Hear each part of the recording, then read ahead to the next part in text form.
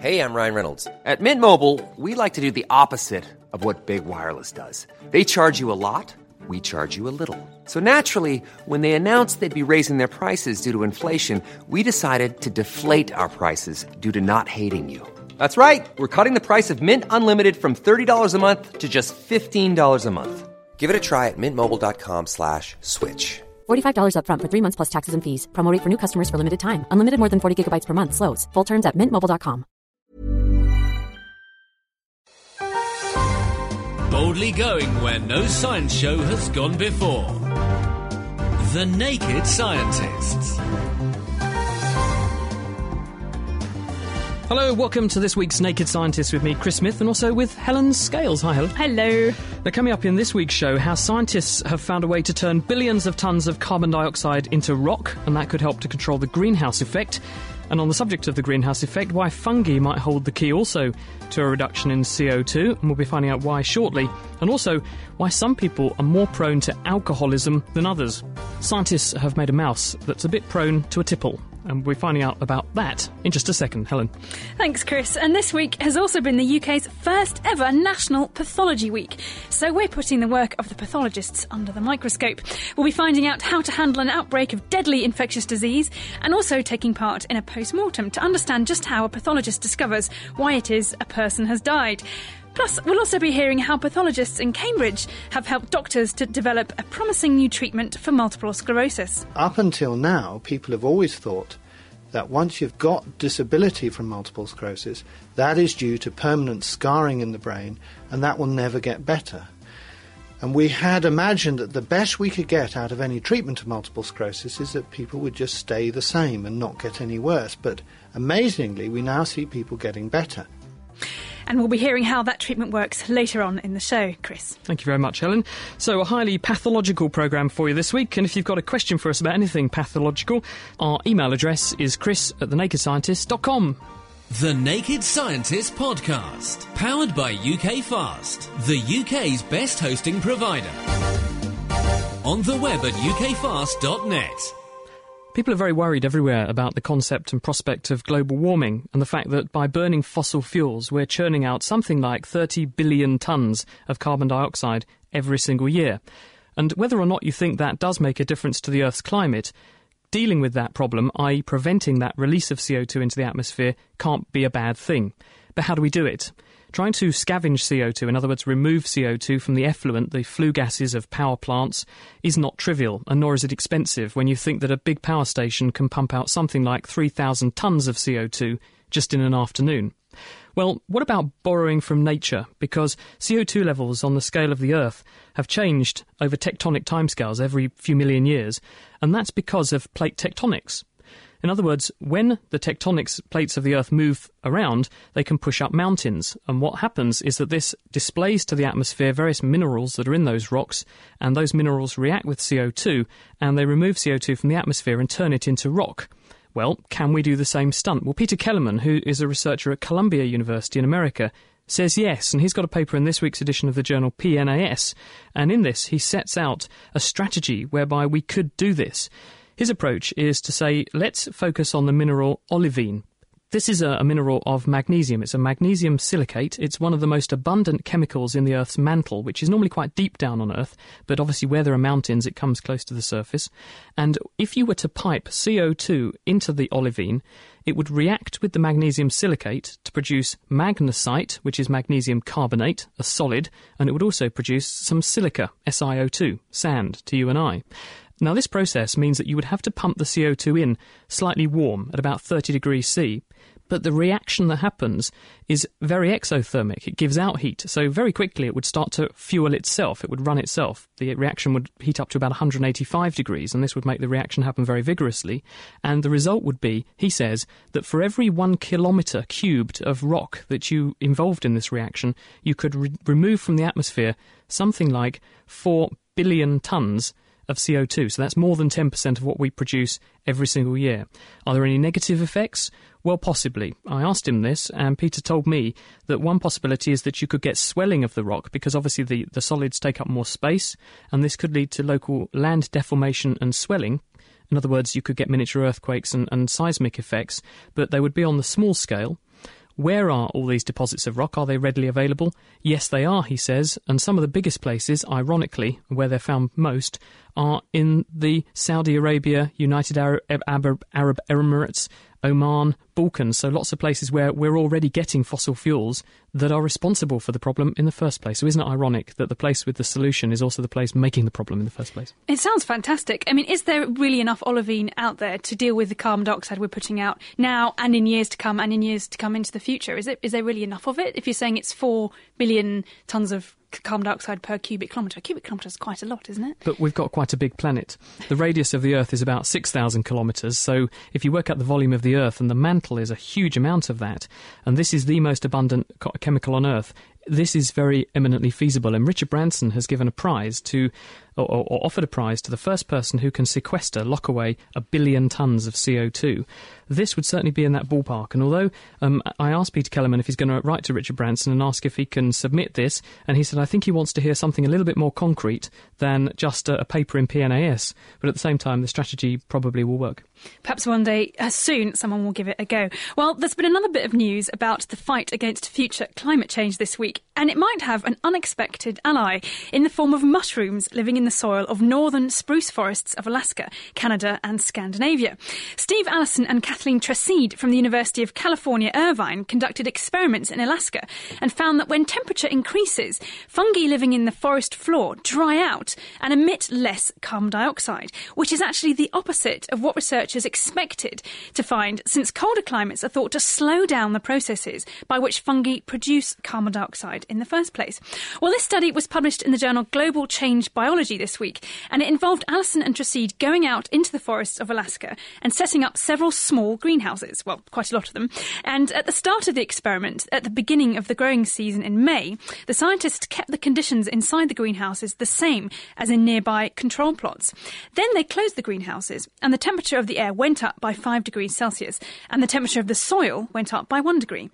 Now, by carefully measuring the gases in all these experimental plots, what they found was that by the end of the growing season, in August, the amount of carbon dioxide produced by the soil in the greenhouse plots was around half of that produced in the unheated control plots. Now, Allison and Tracide found that there was about half as much fungi also inside the heated greenhouses as in the unheated plots, which indicates that when the temperature increases, much of the fungi seem to really just die back and become inactive, and that could be why there's so much less carbon dioxide being produced. Sounds dodgy though, doesn't it? Because fungi have a very important role to play in the ecosystem. They're the major recyclers. So when detritus falls to the forest floor, it's the fungi that take the nutrients and return them to the soil, so they're available for other processes and other plants. So if those fungi aren't there, that's not good news for the soil, is it? It doesn't sound to me like that would be good news at all. So I think this kind of effect could well have important knock-on ecosystem effects that would need to be considered if this is something we're looking at. So really, this isn't obviously a solution to climate change, but it's an interesting effect to have found. In another direction, we often are finding the things that are getting worse when the temperature goes up. So maybe this will have a little effect.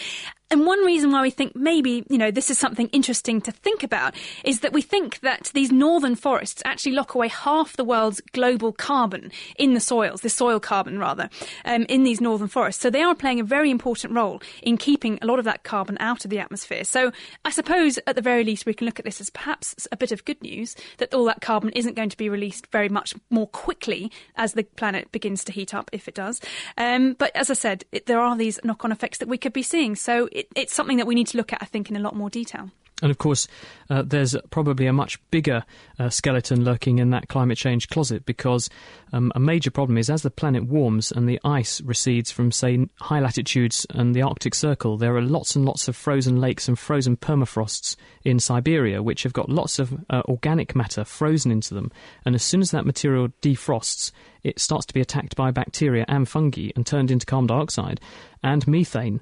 And this is very potent greenhouse gas. So probably worrying a little bit about the fungi is only looking at one small part of the equation. There's probably a lot more serious events going to happen here because of a warming planet, if it does happen in the future.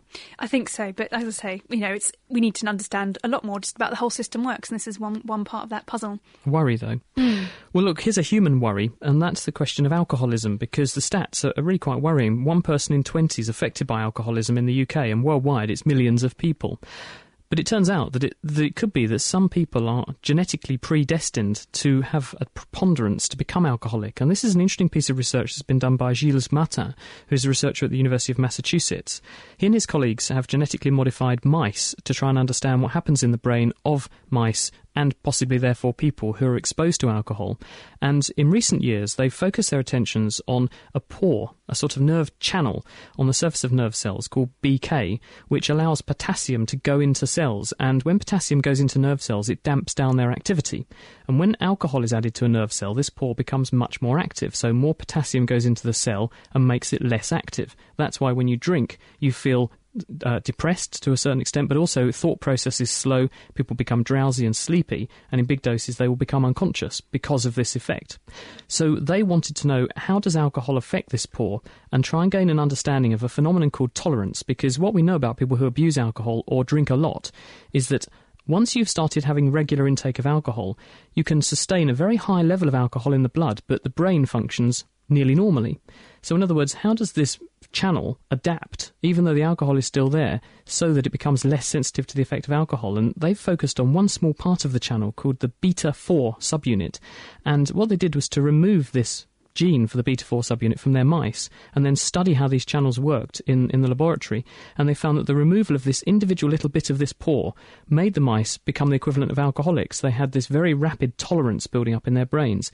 So it looks like they're suggesting perhaps people who have a tendency towards alcoholism have too little of this beta-4 protein in their channels in their brain, or perhaps they have a mutated version. So either way, there's therefore the potential to have a test to determine whether you're at risk of becoming an alcoholic, or there might be possibilities of making a drug which stabilises the beta-4, increasing the level in the brain, making you less likely to become addicted, or providing you with a way to treat the problem, which is encouraging. Are they going to start looking at sort of experiments to test that on the mice? Are they going to? Well, they've done it on the mice. The next step is to say, let's look at the human equivalent. Now we know this is the thing to focus on. We can focus our attention on this and see, because this gene is in humans too.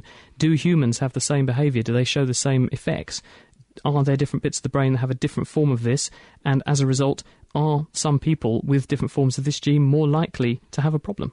It would be interesting, wouldn't it, to get a genetic test to know if you're predisposed to alcoholism. I don't know how you'd respond as an individual to that. That's quite interesting. But my last story this week comes from the world of technology, and that's news of the world's most tiny solar panels that have been built and tested. And one day they may, in the not-too-distant future, be used to power even tinier microscopic machines.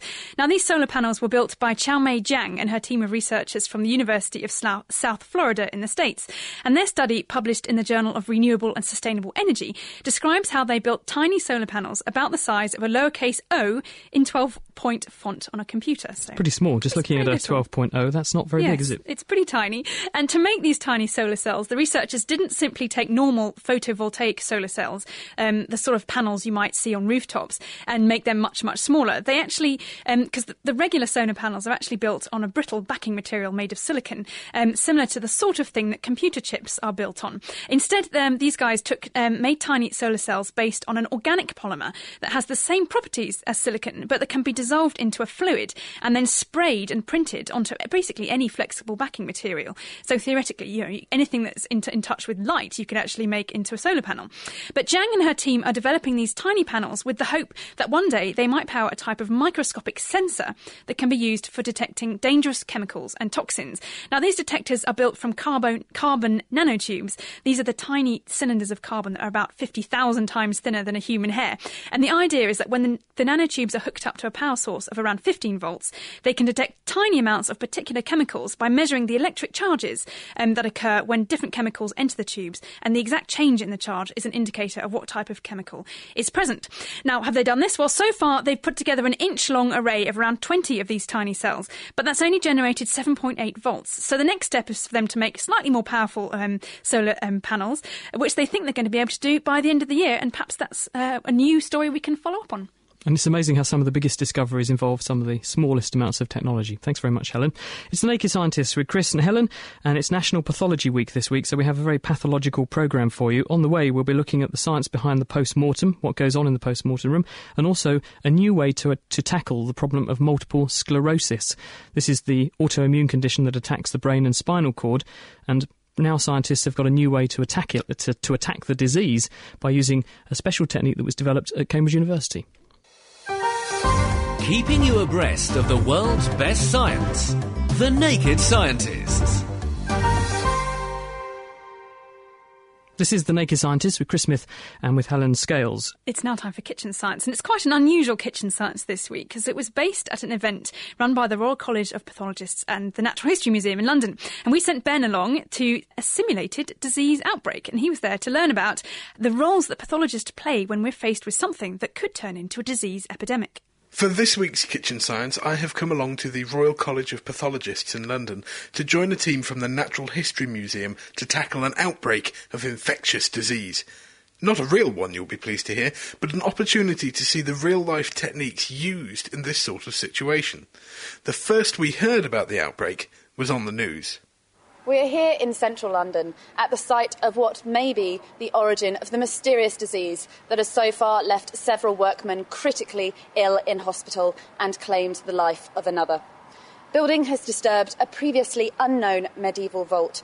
4 days ago, workmen unearthed this vault during routine excavation as part of the Central London Regeneration Programme.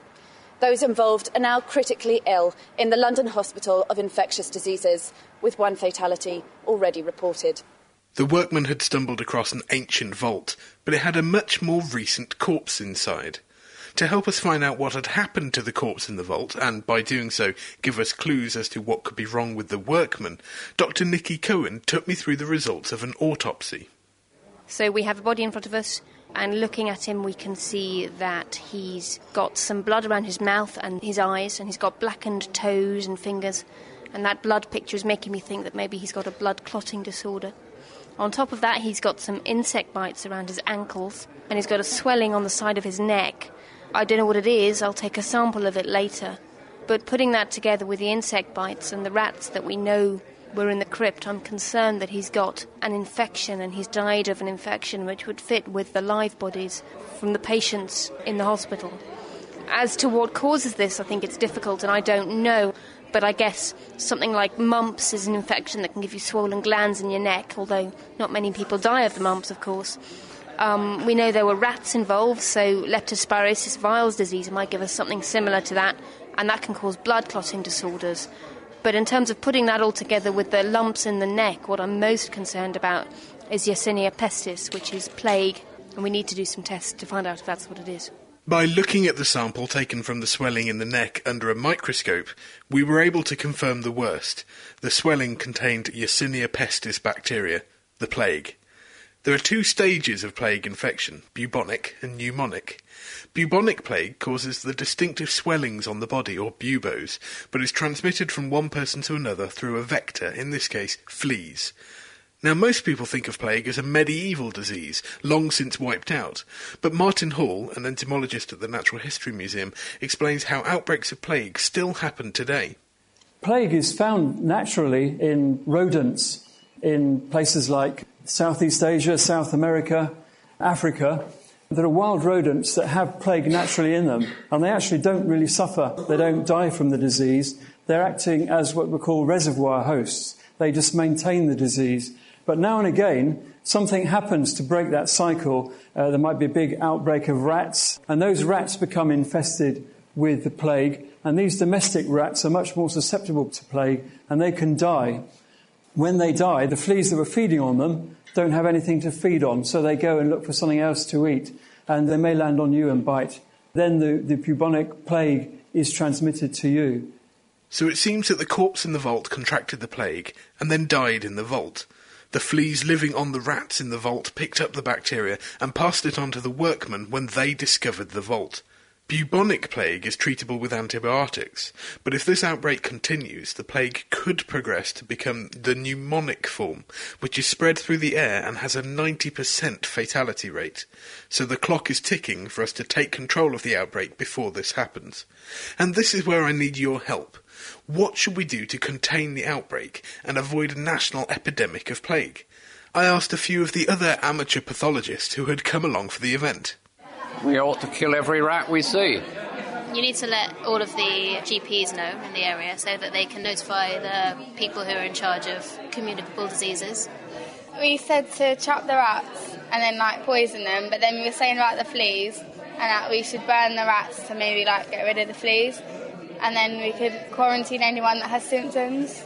So what steps do you think we should take to contain an outbreak of plague? Kill all the rats? Shut down the underground? Quarantine central London, perhaps? When we come back later on in the show, I'll let you know what we decided, and if it was enough to stop a plague outbreak of medieval proportions.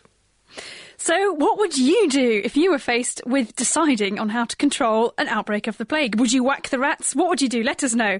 And also, if you've got any questions at all about pathology, we've got Adrian Newland from the Royal College of Pathologists going to be here in the studio, who's keen to answer your questions. So do let us know. Chris@thenakedscientist.com. Thank you very much, Helen. A couple of emails from Mike Wild, who said is listening to us and enjoys the show very much. And also Peter said congratulations, keep up the excellent work. Nuno Paquito is listening to us and says very much enjoy the show. Diane Atwood as well, thank you for your email, Diane. And Slade Wheeler, who is listening to us while he is painting in his studio in California. So thank you to all of those people for writing to us. Great to hear from you. Now, the science of pathology is all about uncovering the causes of different diseases, and it's this understanding of disease that ultimately helps doctors and scientists to develop new ways to treat or cure disease. And sometimes those treatments can also be used very effectively to tackle other diseases too. And now researchers at Cambridge have found a powerful new way to tackle the neurological condition multiple sclerosis, where the immune system begins to attack the brain and the spinal cord. The way they've done this is by using an engineered antibody called Campath, and it gets its name from the fact that it was developed at the pathology department at Cambridge University. It also goes by the name alemtuzumab, and it also works by locking onto and destroying lymphocytes, which are the white blood cells that drive our immune response. And it was the fact that it can do that that led Cambridge neurologist Alistair Coles and his colleagues to wonder whether they might be able to use it to tackle MS. If you see a young adult in this country who's disabled, then the likely thing is that they have multiple sclerosis. So this is the commonest disease of the brain and the spinal cord amongst Caucasian people in the West. It's a disease where the immune system attacks a particular part of the nerve in the brain or in the spinal cord. Now, that particular part is the myelin sheath. Now, what that means is the insulation that covers the nerve. And what that means is that nerves can lie across each other and short-circuit, or impulses intended for one area can cross over to another nerve and not reach their target. And so you get electrical confusion in the brain.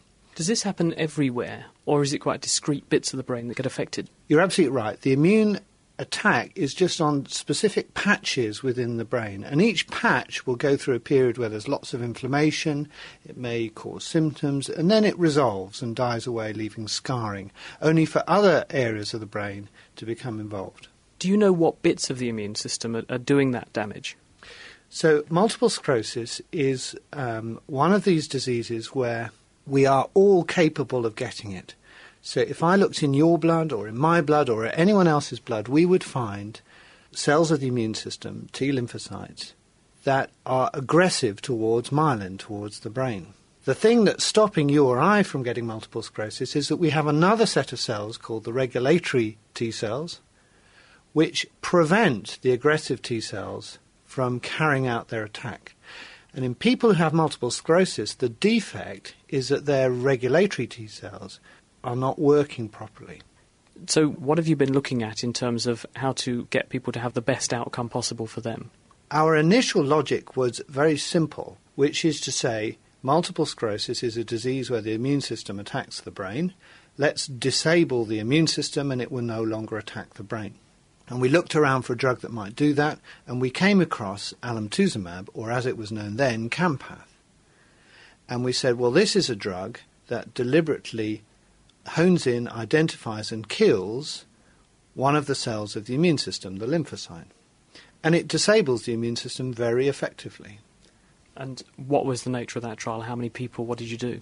Okay, so this is a trial that we've recently announced the results of, and it consists of 300 patients studied over 3 years. And we're comparing the new drug against the standard licensed therapy of multiple sclerosis, which is beta interferon. So this is a head-to-head study saying, does this new drug, Campath, alemtuzumab, work better than beta interferon? And the results were this, that alemtuzumab, Campath, is vastly more effective than beta interferon. It does three things. Firstly, it reduces the chance of having an attack of multiple sclerosis over 3 years by over 70% compared to taking the standard treatment. Secondly, it reduces the chance of becoming disabled over 3 years by over 70%. And both of those things we were expecting. The third result, though, which we weren't expecting, is that at the end of 3 years, patients who'd taken alemtuzumab or Campath were actually less disabled than they had been at the start of the study. So 3 years later, they were now more able to work, more able to look after their family, more able to play their sports. And that has forced us to go back and say, do we really understand the disease of multiple sclerosis? Because up until now, people have always thought that once you've got disability from multiple sclerosis, that is due to permanent scarring in the brain, and that will never get better. And we had imagined that the best we could get out of any treatment of multiple sclerosis is that people would just stay the same and not get any worse. But amazingly, we now see people getting better. What do you think's going on? Well, we're back to the drawing board on this. One idea is that when the immune system recovers after being attacked by this drug, alemtuzumab or Campath, that immune cells grow back, which are capable of getting into the brain and secreting factors which promote the repair and the survival of neurons and of the cells which produce myelin oligodendrocytes. That's certainly not what we were expecting, but we've found it to be true. Alistair Coles, and he's a consultant neurologist based at Adam Brooks Hospital in Cambridge. Laying the facts bare. I say. The Naked Scientists.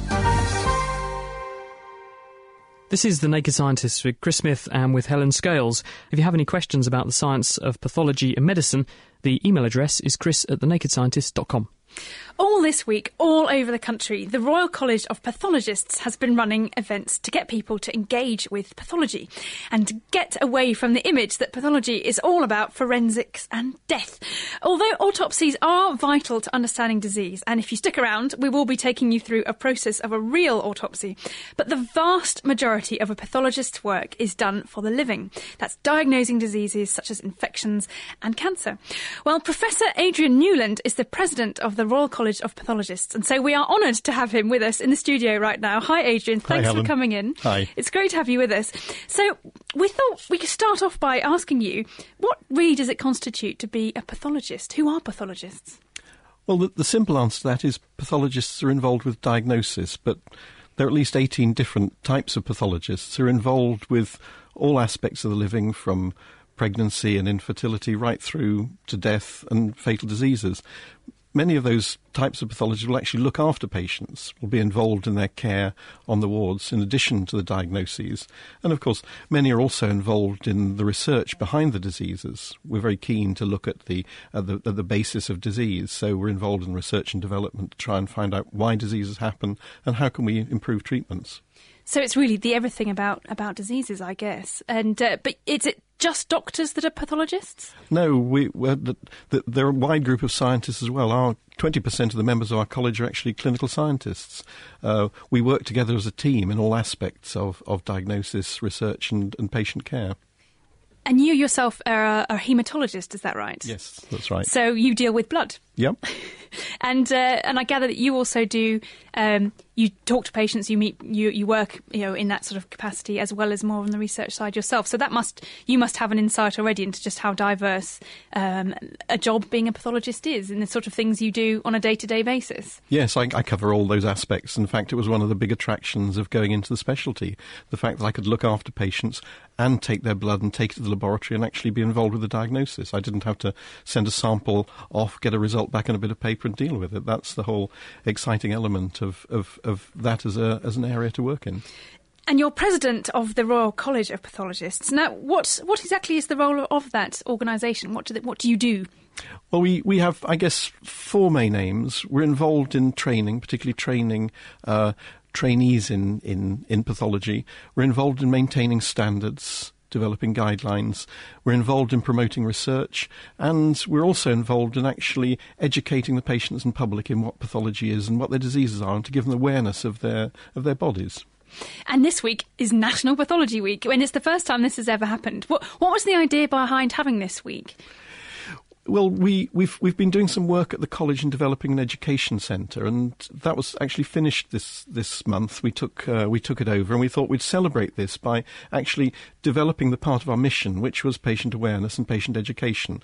And National Pathology Week seemed a great way of doing that. And the enthusiasm we've had from members of the college around the country has been absolutely fantastic. And I would have thought, maybe on the surface, that things like that on TV we watch programmes like CSI and all those sort of things in dealing with autopsies and the forensic side of things, would that not be a good thing just to get people knowing about pathology? But perhaps you think maybe it's not such a good thing.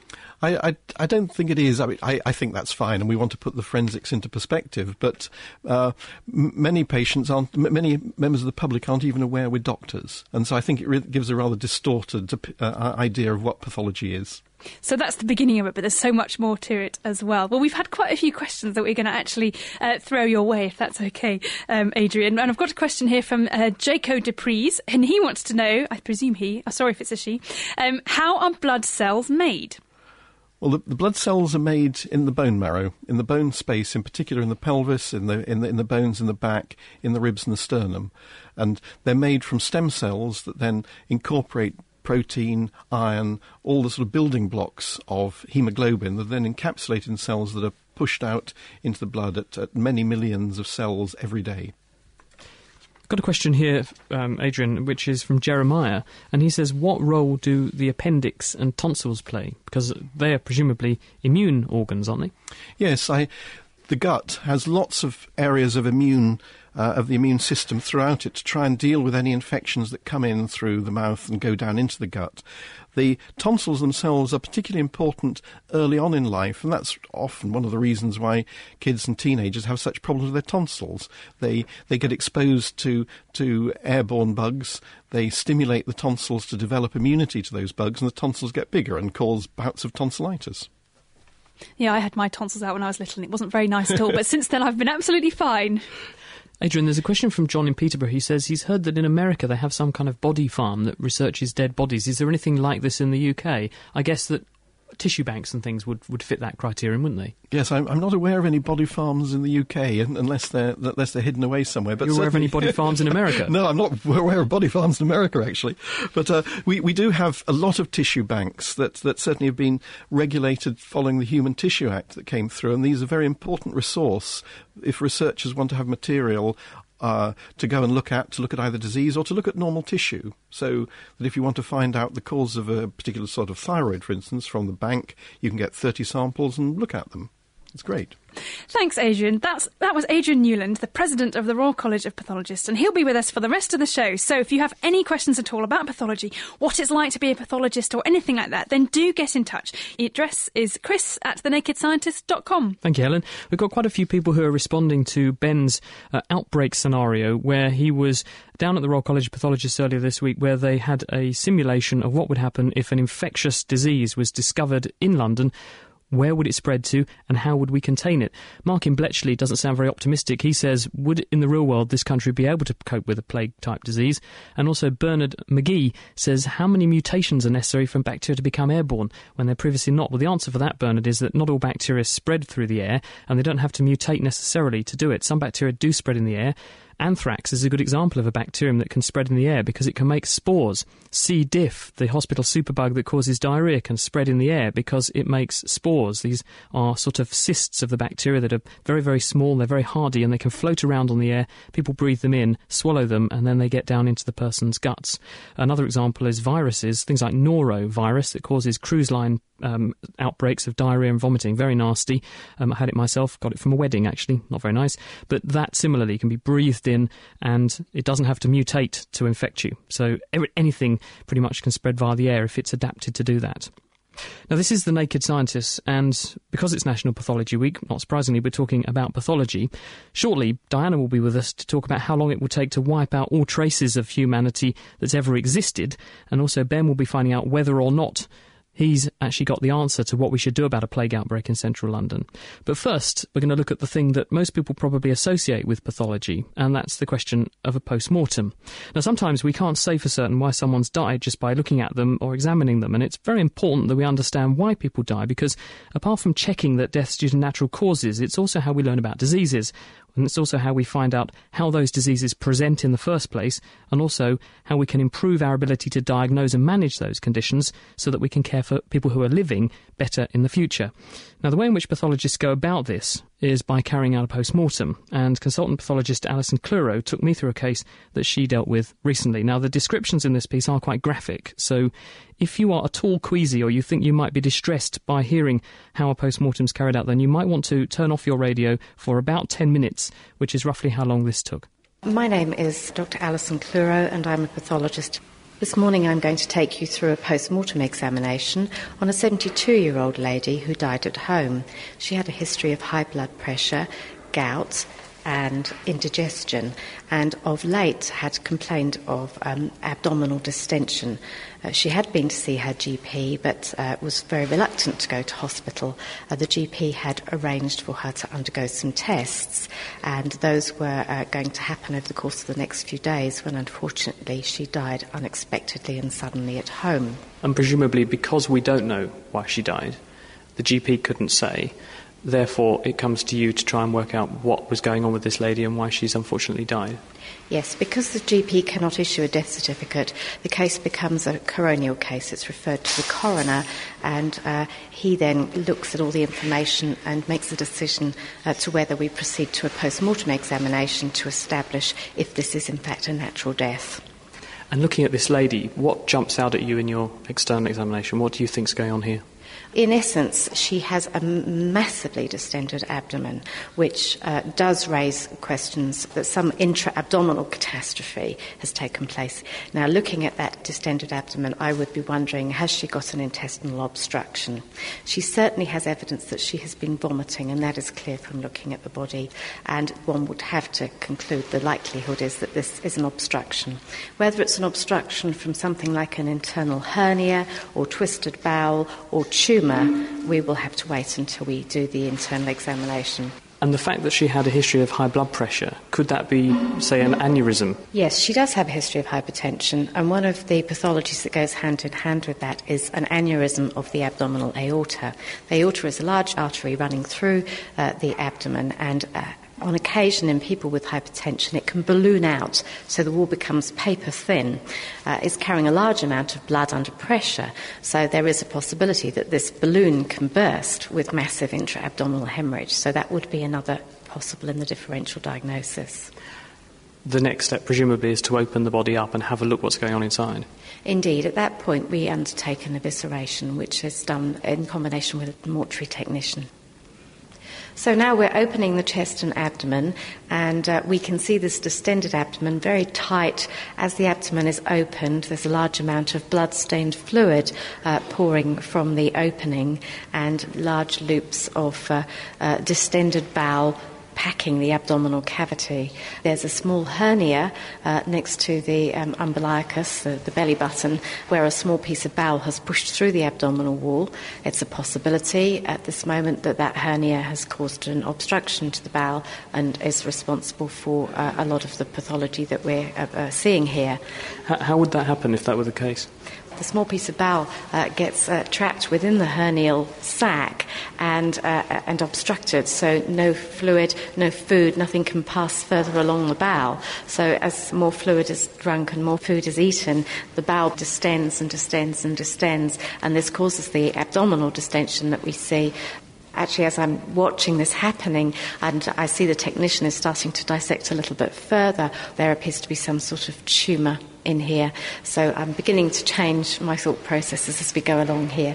There's some little patches of it on the wall of the abdomen that we can see? Yes, we can see here on the shiny peritoneal surface, the lining of the abdomen, there are several nodules of white tumour that are now apparent as we've folded back the abdominal wall. It's also apparent that we've got large masses of tumour gluing the loops of small bowel and large bowel in the back of the stomach. So it looks to me, in fact, that as if this lady has got a massive intra-abdominal tumour that's probably arising from one of the intra-abdominal organs. So what, maybe bowel or maybe ovary? Maybe bowel, although with that pattern of spread, I would be wondering about ovary, because commonly bowel likes to go to the liver, whereas ovary likes to go around the abdominal cavity. So the pattern I'm seeing at the moment would make me think it might be going to be an ovarian tumour. So I suppose if we now look through the organs that have been removed, we might get some clues. Yes, I think so. I think we should move on and have a look at the organs now. So what I'm going to do is cut through each of the organs individually, and we're starting with the spleen, a slightly softened spleen which suggests some underlying infection, not surprisingly with the degree of disease going on within the abdomen here and intestinal obstruction, but it doesn't appear to have any tumour in it. We're moving on to have a look at the kidneys. I can see no evidence of tumour. There is, however, evidence of surface scarring in this kidney. Yes, it's not smooth, is it? There are some little sort of pock marks on the surface. What are they? That's right. The pock-marked areas would suggest previous episodes of kidney infection, pyelonephritis. These leave quite coarse scars on the surface. In addition, there's a very fine granular scarring over the whole surface of the kidney, which is something you see in people who have a history of hypertension, high blood pressure. But that wouldn't have caused the present problem? No, those are incidental findings.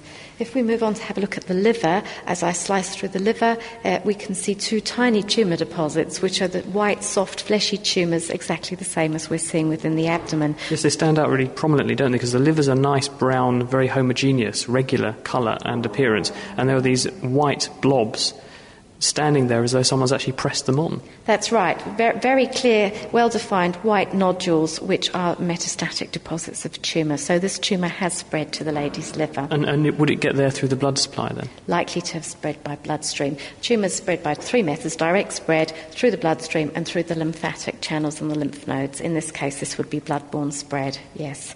If we move on now to have a look at the thoracic organs, the organs within the chest, we'll start by having a look at this lady's heart, because we know that she has a history of high blood pressure. That tends to make the heart enlarge, and as we're examining it here, I think you can see that she does in fact have a big heart, a very meaty looking left ventricle of the heart. This is the one that pumps the blood around the body. It's quite evident that there is a thickening of the wall, which would be compatible with the history, as we know, of high blood pressure. I'm looking at her coronary arteries. These are the blood vessels that supply the heart, and often these become hardened with fatty deposits of atheroma, but in this case, in fact, her coronary arteries are in very good condition. She has hardly any atheroma. Yes, I wish my heart was that good. I suspect it's not, but this looks less normal, though, here. What's this? Yes, as we're moving on now, I'm actually looking at this lady's trachea, her main airway from the back of her throat, and that airway is packed with vomit. So she has aspirated vomit. And if we now actually move on to look at the lungs, you will see that all the tiny airways extending all the way out to the periphery of the lung are packed with this vomit. So unfortunately, the actual final cause of death in this lady is her massive aspiration of gastric contents. And that would have caused asphyxia, presumably? Yes. Essentially, she would have asphyxiated and been unable to breathe as a consequence of that. But we need to actually now go to the main source of the problem, which will explain why she has had such a massive aspiration of vomit. We have here the gastrointestinal system, and we can see that the small bowel is massively dilated, and as we move down its length, there's a huge lump of tumour that completely encircles and encases the bowel and has essentially obstructed the bowel. Does this give you any clues as to what sort of tumour this is yet, though? Well, I think I'm still of the opinion that I would favour this being an ovarian primary tumour. So we've opened the bowel, we're looking at the bowel from the inside. I can't see any tumour arising from within the lining of the bowel, which is where you would expect a primary bowel cancer to come from. So I guess the answer is to actually take a look at the ovaries and see if there are signs of cancer there. Yes, and I have here in front of me the pelvic organs, which includes both the ovaries, the fallopian tubes, and the uterus or womb. And I think you can probably see that there are these sort of craggy, white, nodular deposits all over the surface of the uterus and also over both the left and right ovaries. Quite hard to make out where the fallopian tubes are because they're completely encased and embedded in these two tumour masses surrounding the ovaries. And I am certain that what we're dealing with here is a primary ovarian tumour with metastasis within and throughout the abdominal cavity and ultimately spread to the liver as well. So we started today with someone who was found collapsed at home. They died suddenly. That's all we knew. So if you could put it all together for us and tell us how you've actually reached the conclusion you have as to what happened to this lady. Yes. Well, in summary, this lady has essentially had a large tumour, I would think growing for some time, in her abdominal cavity, causing abdominal distension. We have massive tumour deposits in her abdomen. These have ultimately ended up compressing and obstructing her bowel. So she's developed a bowel obstruction where the contents of the bowel can no longer pass normally through, which has caused her to begin to vomit. And this vomiting has ultimately been so much that she has actually been unable to breathe and vomit at the same time. So she's ended up breathing in a large amount of the gastrointestinal content into her lungs, and that has caused her acute and sudden death. Alison Clureau giving us an insight into her job as a consultant pathologist. Thank you very much for that, Alison. I would also like to say a very big thank you to Her Majesty's Coroner, who kindly gave us permission to take part in that post-mortem. Lifting the lab coat on the world's best science. The Naked Scientists. You're listening to The Naked Scientists with Chris and Helen, and this week we're talking about the science of pathology, but right now we're going to find out about the possibility of erasing all traces of human existence. Yes, it's time to invite Diana O'Carroll back into the studio for our question of the week. And Diana's obviously unhappy with this miserable weather we have today. She's wrapped up in her coat, looking very cold. Hi, Diana. Hello, it is really cold in these studios, always freeze. Anyway, this week I'm doing a bit of pathology of the entire human race, so I'll get out my trowel. Hi, I'm Andy from King's Lynn. I was wondering, if humans were to become extinct, how long before all traces of our existence were to disappear? So, can Coke bottles and plastic bags last that long? My name is Dr. John Nudds from the University of Manchester, where I'm a senior lecturer in paleontology. So, thinking first in terms of an archaeological timescale, if the human race were to become extinct tomorrow, then our buildings and roads would gradually decay, and possibly within 100 or hundreds of years, many buildings would start to collapse. Now, of course, the sturdier stone-built buildings would remain standing for much longer than this, as we know, because we still have Greek temples and Egyptian pyramids with us today. But if we think in terms of those ancient civilizations, it would only be a few millennia before our cities would firstly be overcome by vegetation and then would be buried by silt and sediment.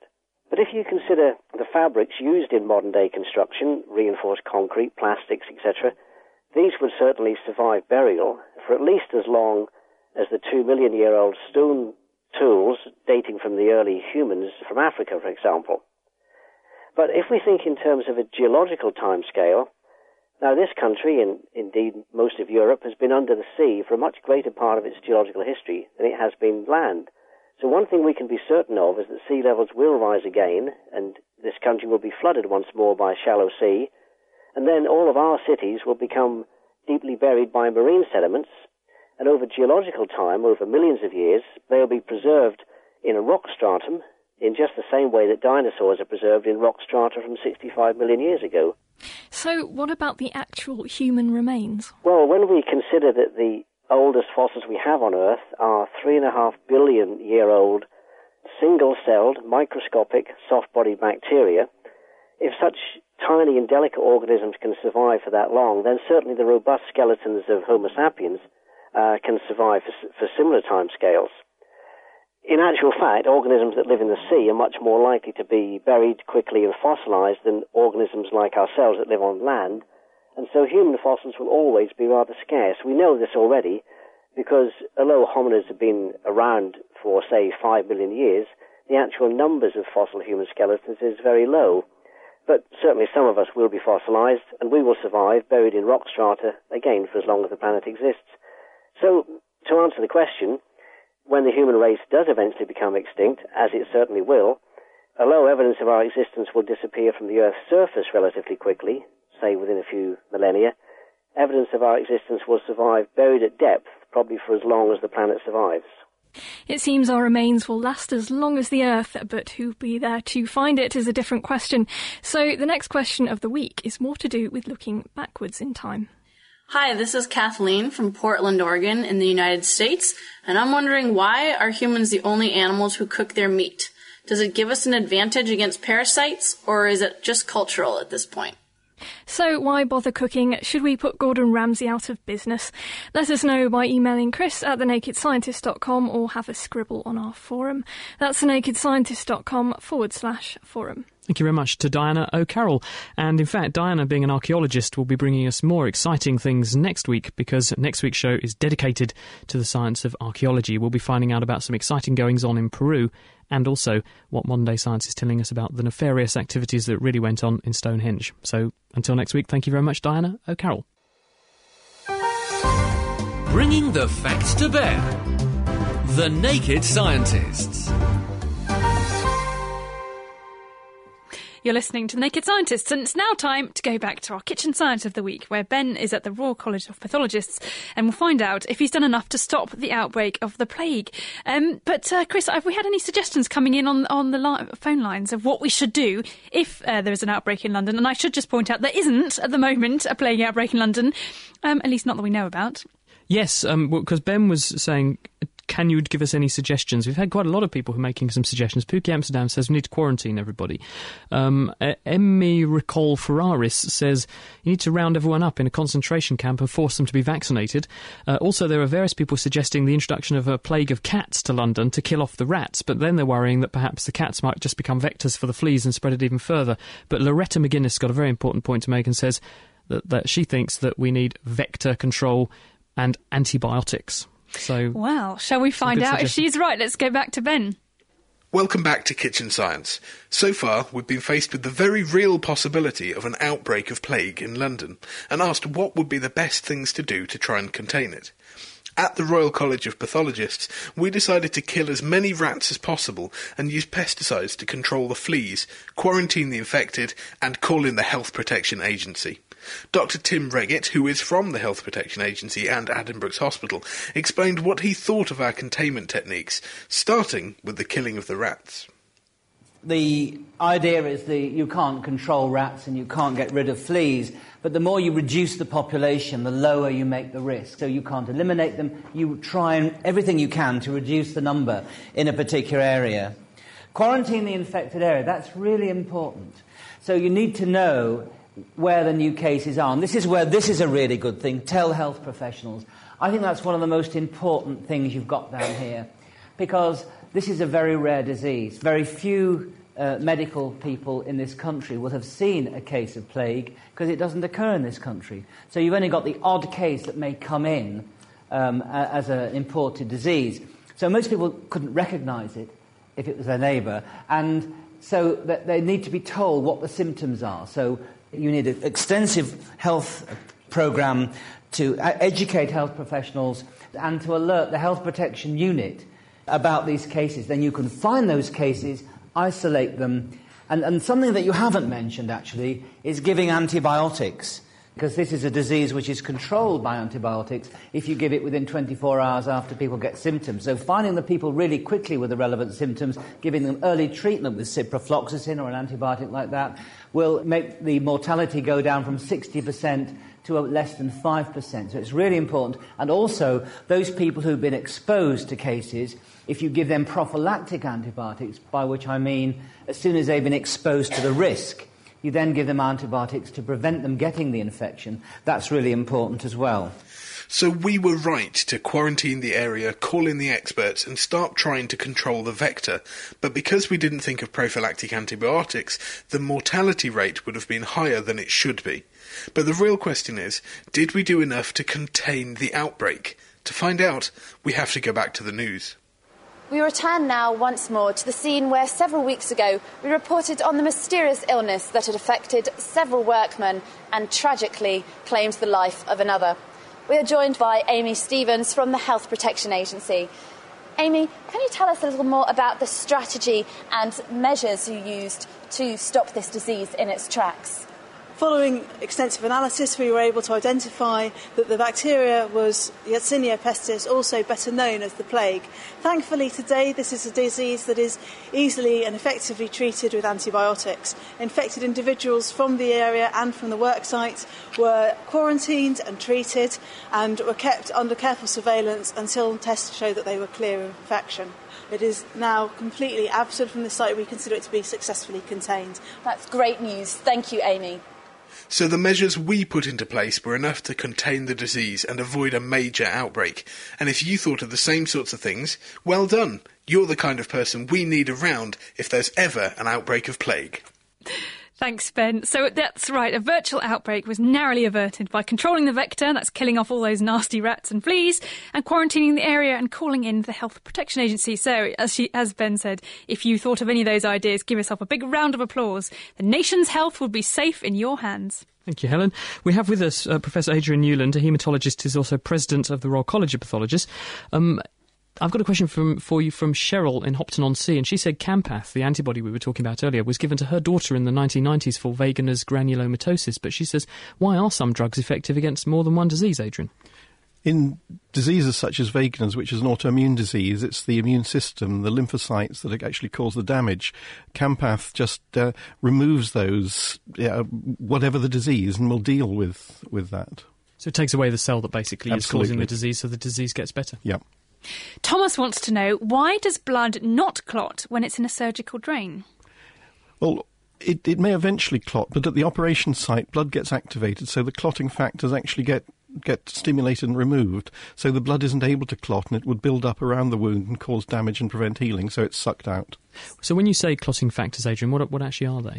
They're little cells called platelets, but also chemicals within the blood called factors, clotting factors. How do they work?